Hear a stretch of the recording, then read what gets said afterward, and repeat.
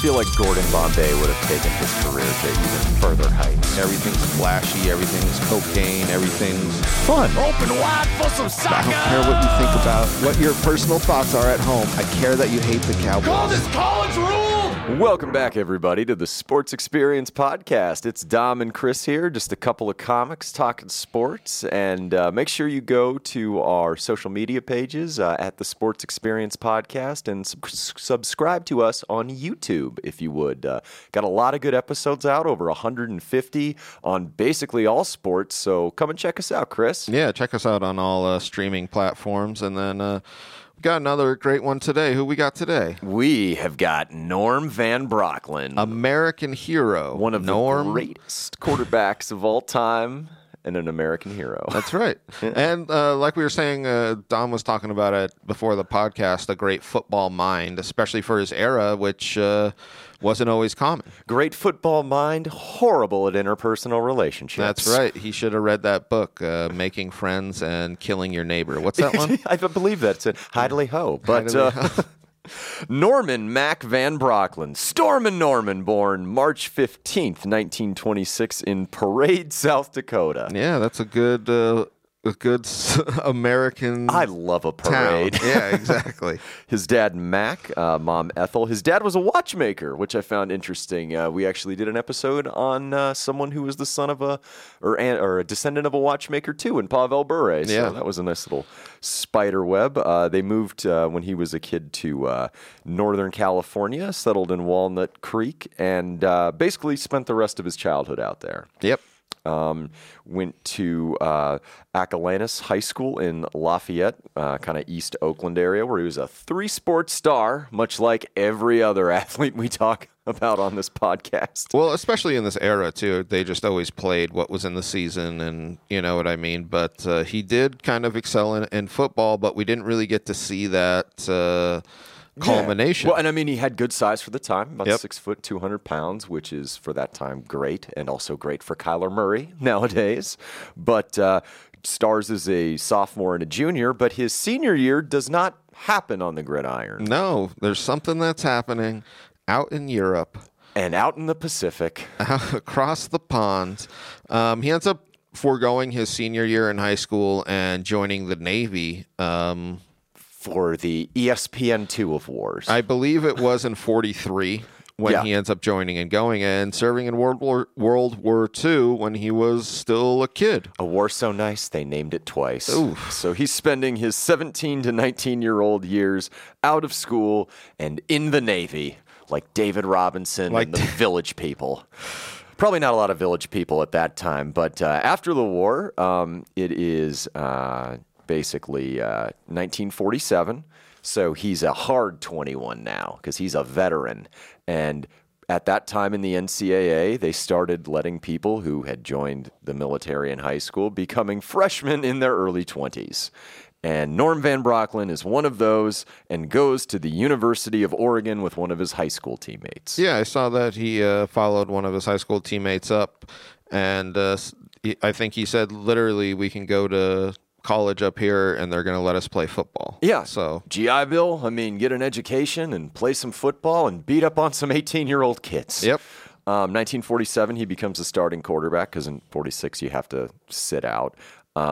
He goes in 47 and 48, 16 and 5 as a starter for the Ducks. And in 1948, there was a controversy and kind of helped fuel the University of Oregon and Washington rivalry. Did you read anything about that? No, I didn't see that. So what ended up happening the voting. Yeah. So I did see that. Okay. At that time, there were not a gajillion bowl games and the Maxi Tampon Bowl or whatever you want to call it. For West Coast schools, because this is the Pacific Coast Conference, which later becomes the Pac-12. Pac-8, Pac-10, Yeah. Pac-12. So there's 8 teams in this Pacific Coast League, and Washington is undefeated, but they've played fewer games. But Oregon, their only loss was to number 1 ranked Michigan, but they had one more conference games than Washington had on their schedule. And you would think with the more Northwestern teams and California teams in the conference, and with Stanford voting in Oregon's favor, they would get to go to the Rose Bowl because Washington had already been even sooner. And they end up picking Washington and turning their backs on Oregon. Yeah. And at that time, that was the only bowl bid for teams on the West Coast. But what ends up happening is Van Brocklin and the Ducks, they get to play in the Cotton Bowl against Southern Methodist, which is first time. First West Coast team to ever play outside a bowl game outside of the Rose Bowl. Mm-hmm. And I thought it was interesting because you're right. I did end up reading this, and both Washington and Oregon lost. So actually, there you go.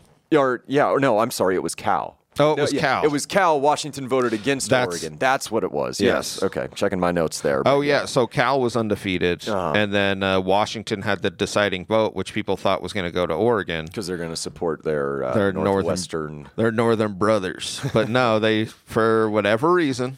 Yeah. Maybe a little money. Maybe a little scratch on the side. Yeah, but that's the Oregon Washington route. Van Brocklin was a huge part of this. What ends up happening, though, is they go to the Cotton Bowl, and while they lose to SMU and Heisman Trophy winner Doak Walker, Van Brocklin finished 6th that year for his efforts.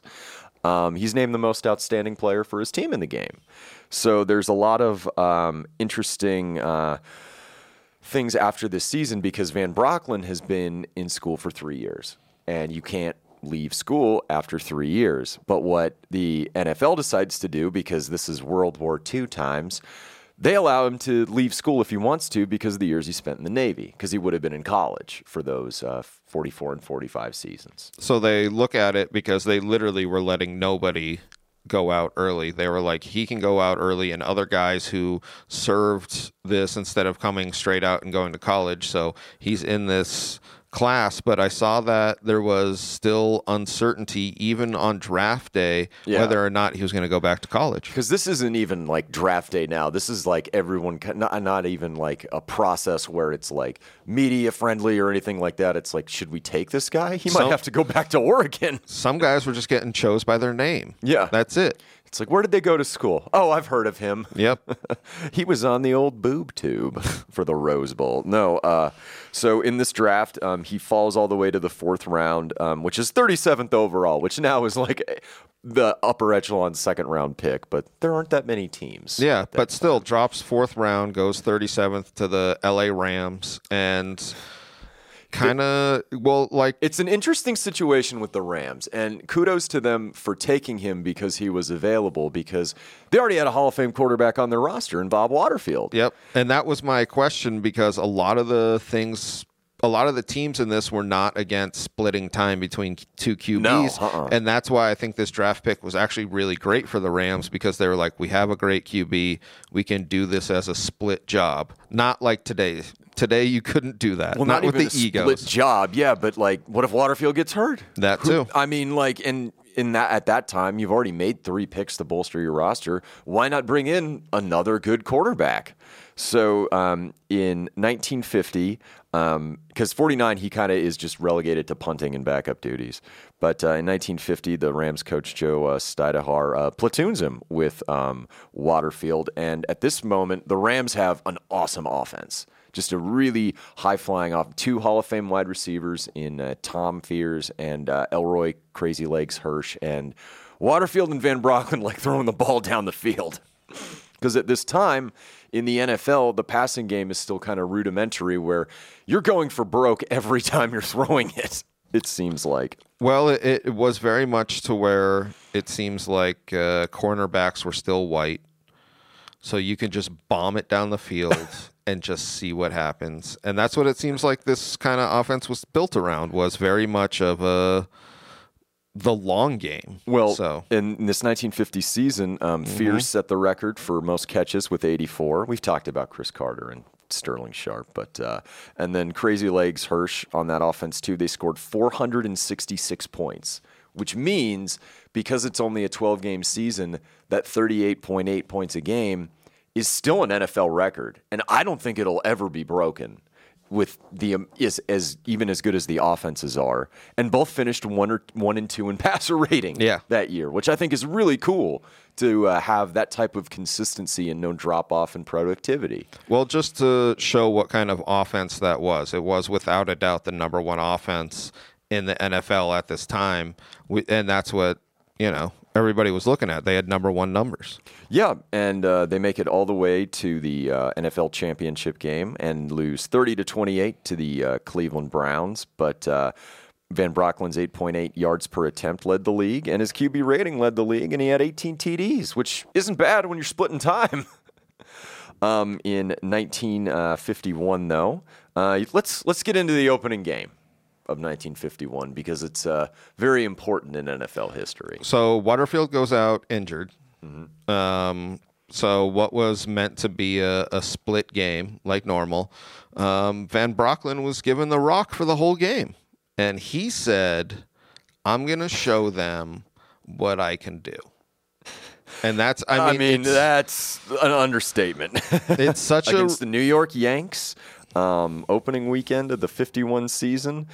He goes bananas, basically. Like, pretty incredible.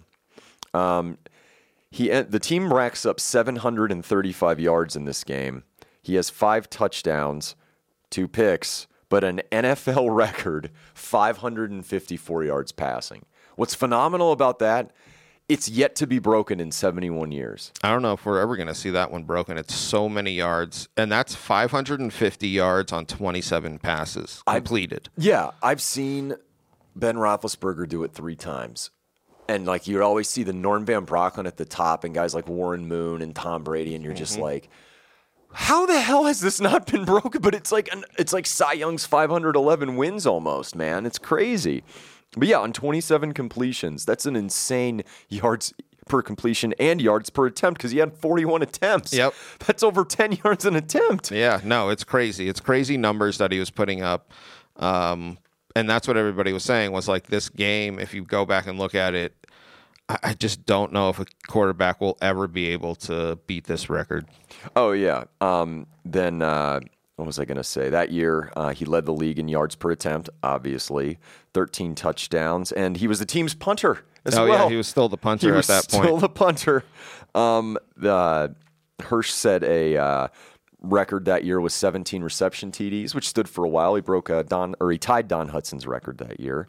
And then they make it all the way to the NFL title game at the LA Coliseum and end up pulling it off, which is their first NFL title, but also their last one until 1999 as a franchise, and their last in LA until this past year. Oh. Which is crazy for professional football. Yeah. At least for the Rams. The Raiders won back in the 80s, but you could kind of see what Mr.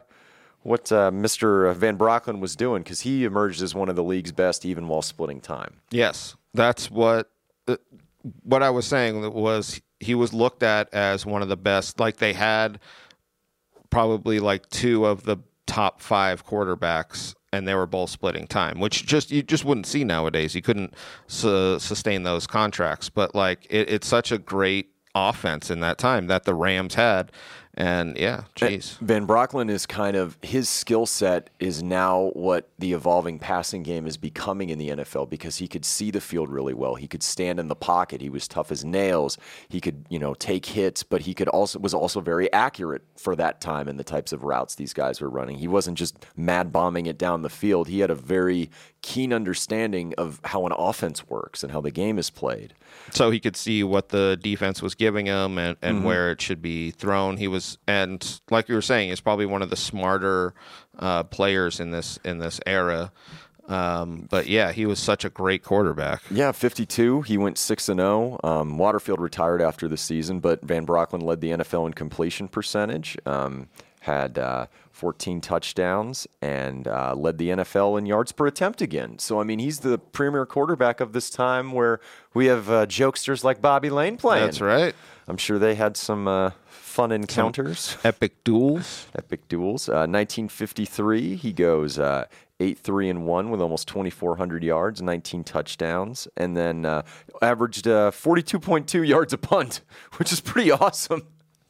I feel like guys of this era, like him and Sammy, but like all the quarterbacks did the punting. Yeah.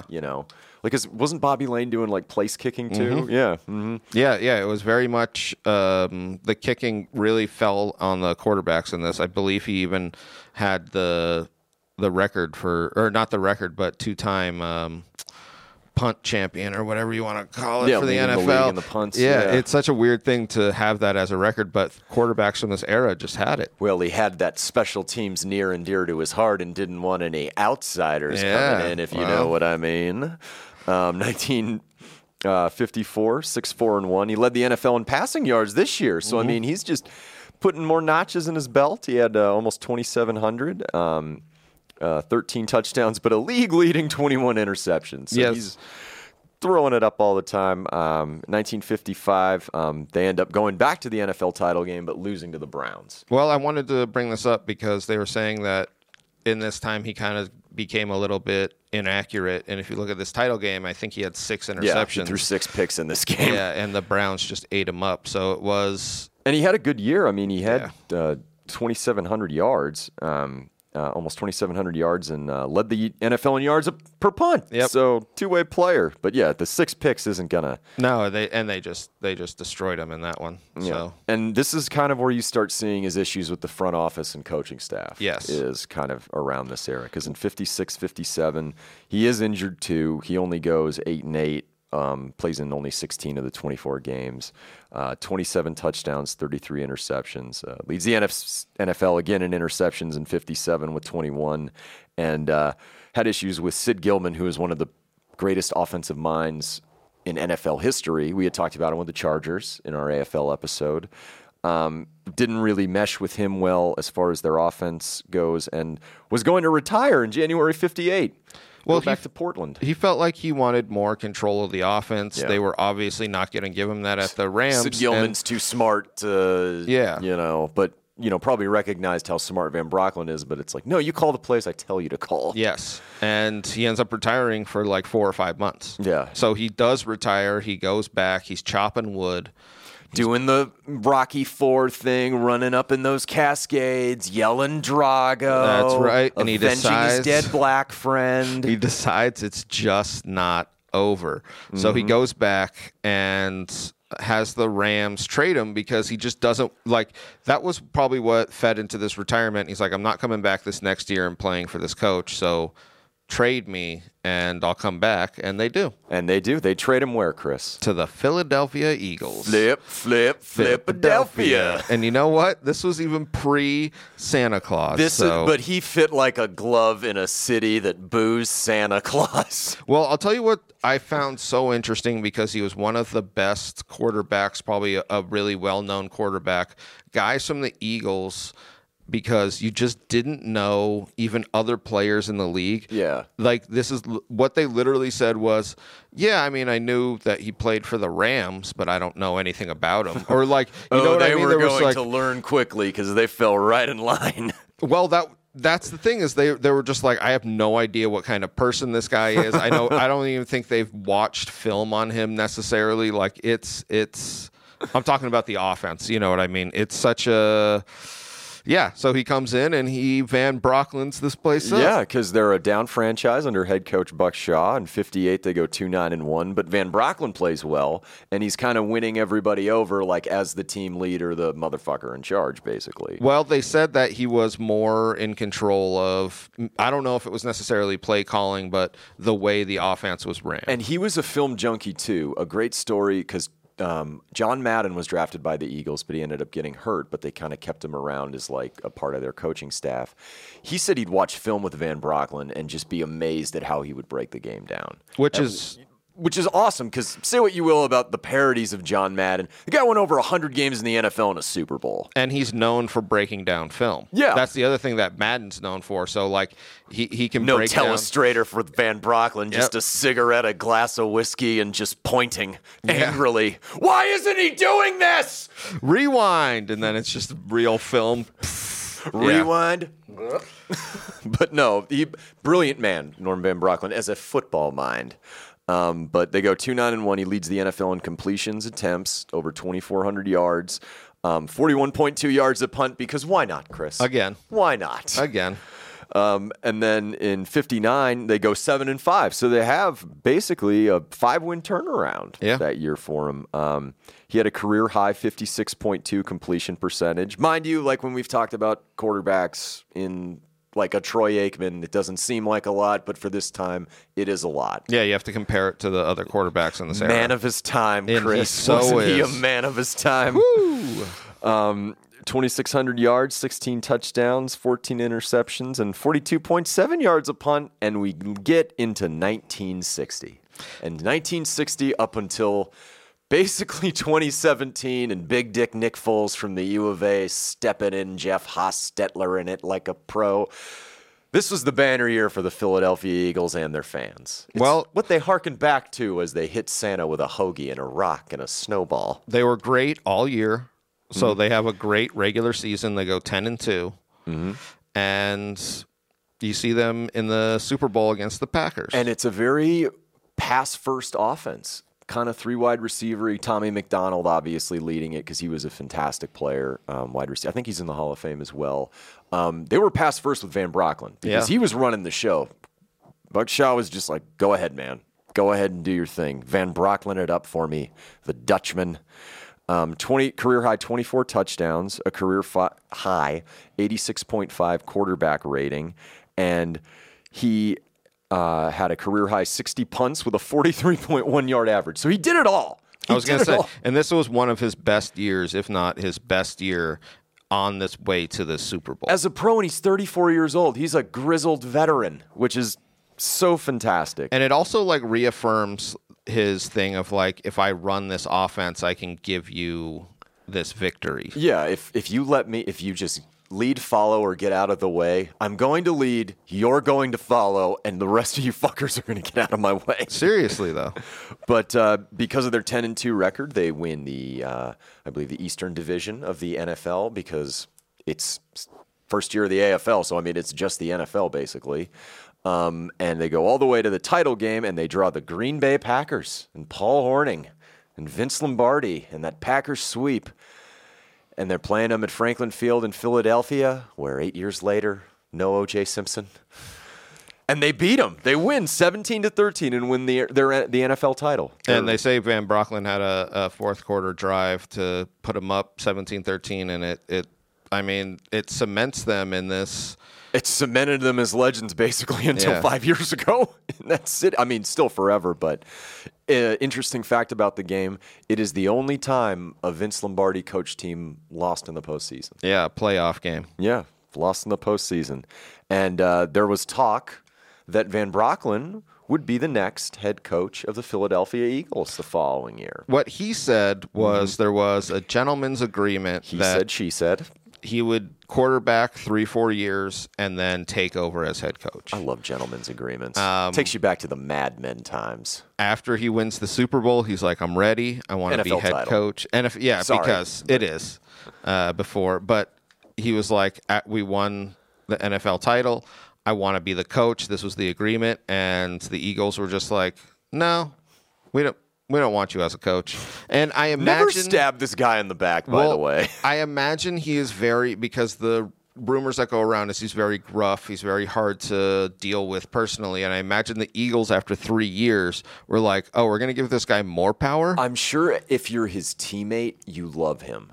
Oh, 100%. But if you have to play for him and can't call him out on his bullshit or just be like, okay, well, at least there's maybe somebody to check him, not necessarily running the offense, but just check his behavior, it's fine. And you'd go to war for the guy. But if he's your coach and you're the assistants too in the front office, it's not a recipe for success even now. I wonder if he would be a better offensive coordinator or just like not the head. Yeah, or if he or a general manager. Yeah. Like giving someone like that too much power despite having a brilliant football mind, like you can lead a horse to water, but you can't make him drink. Yes, you know what I mean? And that's kind of, I think, what Philadelphia realized, and they were like, Randy Jackson and up. Sorry, no, it's going to be a no from me, dog. It's going to be a no from me, dog.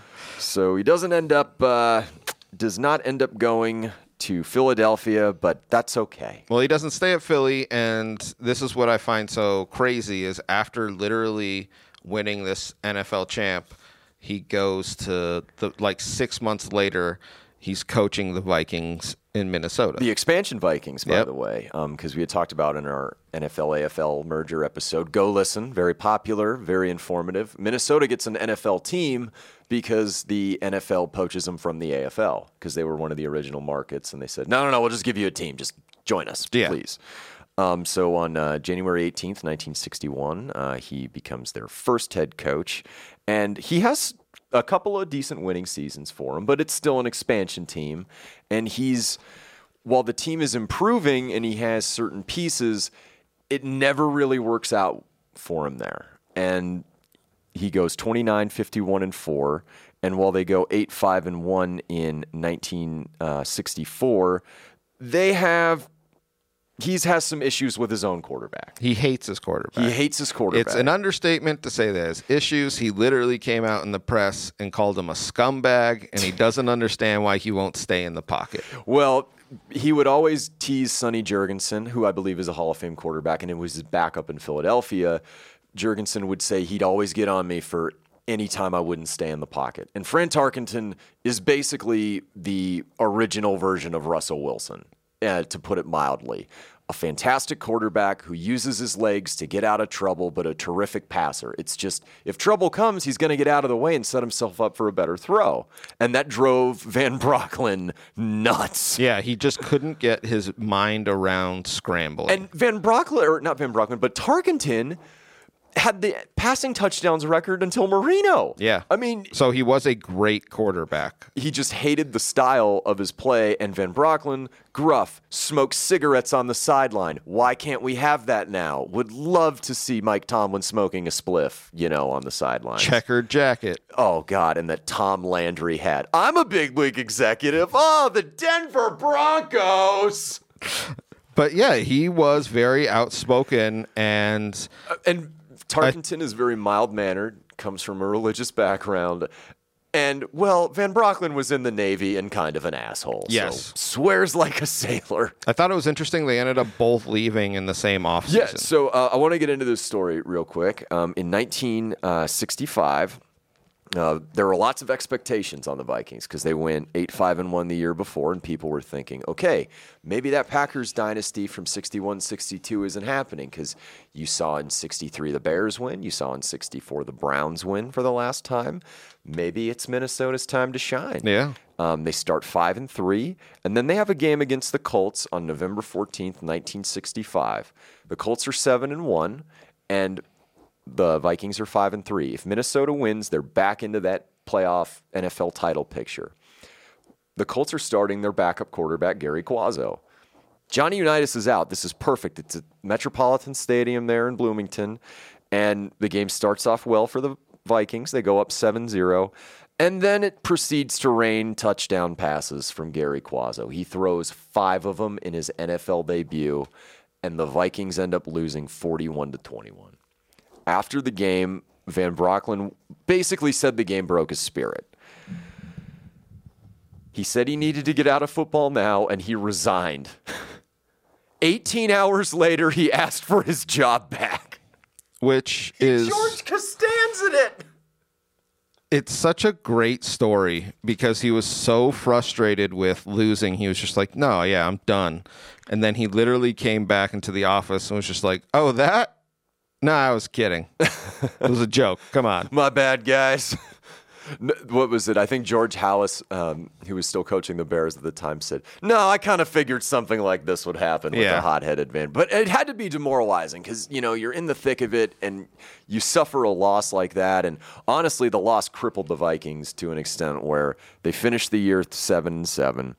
They had an awful 1966, went 4-9-1, and that's when the Tarkenton blew up, came to a head. Yeah, which is kind of unfortunate for them. Let's see. Yeah, so he's fired he resigns in 1966, after the 66 season. But in 1967, he comes back. Yeah, has a little bit of a revival. Goes to the Atlanta Falcons. He takes over, I believe. In 1967, he's at CBS Football. Oh, yeah. Yeah, so as a commentator. Mm-hmm. And do you want to get into his view on kickers, the new kickers that are coming out, Chris? Well, and this is my thing with guys from this era, men of his times, is he felt like kicking should be a certain way. It should be straight on and drop kicks and all of that kind of bullshit. And the new way of kicking, which was obviously a better way of kicking a football, was like soccer style.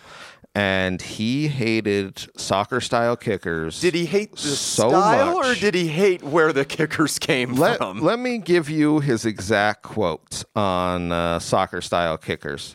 They ought to change the goddamn immigration laws in this country. And John Rocker applauded.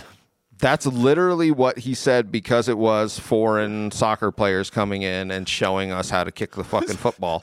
Hank Hill quote where he's like, Kank, we need to cut one of the players to let him on the team. How about that barefoot kicker nobody seems to like?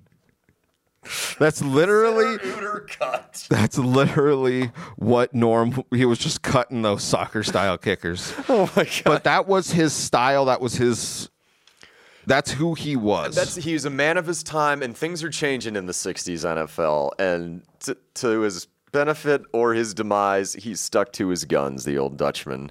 Oh, God, he opened wide for some soccer that day, Chris.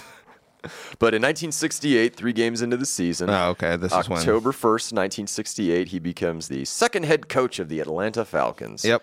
And he has some mild success there, like he did in Minnesota. 7-6-1 in 71, 9-5 in 1973. And in that year, they beat the 9-0 Minnesota Vikings on Monday Night Football with Fran Tarkenton. Well, you can see with his record as a coach and kind of at the end of Philadelphia is that he can build a team. He can build an offense. He shows what's needed. They're expansion teams. They're getting the absolute dregs. That's what I mean. Of the draft. And that's what he's kind of showing, is that you can build winning programs, and you could really get guys from the draft that aren't veterans and show them how to be NFL players. He could identify talent. Yes. Well. He just, for whatever reason, and you see this in all pro sports, how often do you see amazing players become amazing head coaches? It never happens because it's that natural God-given ability.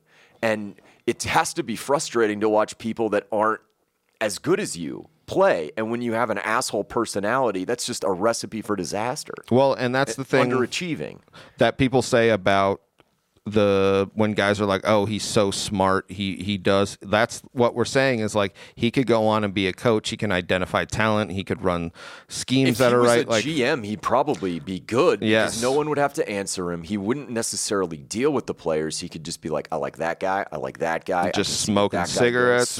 Chain smoking like a champion.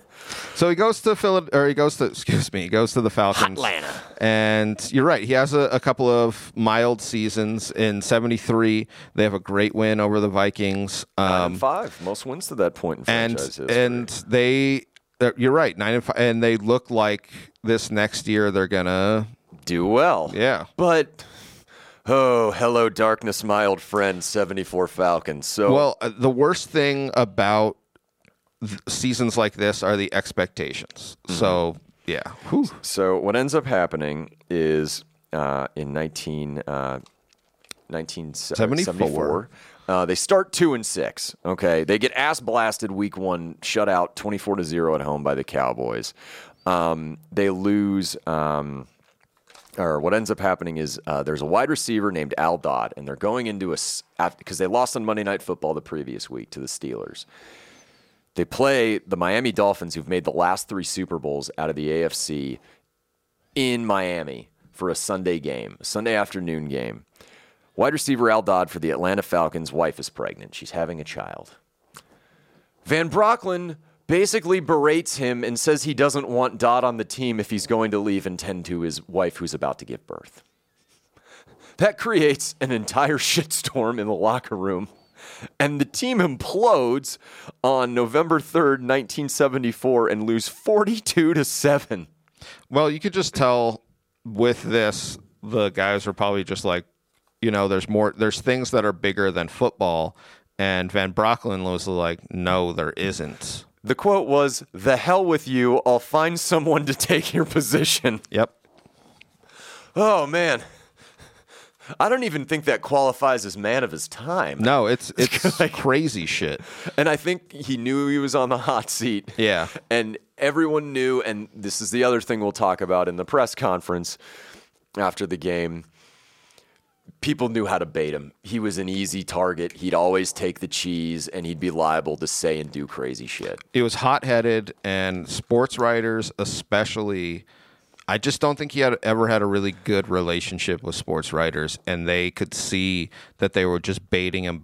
I think earlier in the season when they were Powersing it at this point. Well, when they were asking him, like, "Are you guys still going to fight on? Are you guys say still you're gonna... a fighter, Norm?" And that's what he said. He goes, "I'm a fighter. We're still gonna, battle on." The press conference escalated. And he's called him a fighter, and Van Brocklin proceeded to challenge everyone in the room to a fight, Randy Marsh style. He literally was just like, "You want to fight? I'll fight every single one of you." There's two ways to Pants this. drop. Remember Mike Gundy's glorious press conference where he was like, "I'm a man. I'm 40. Come at me."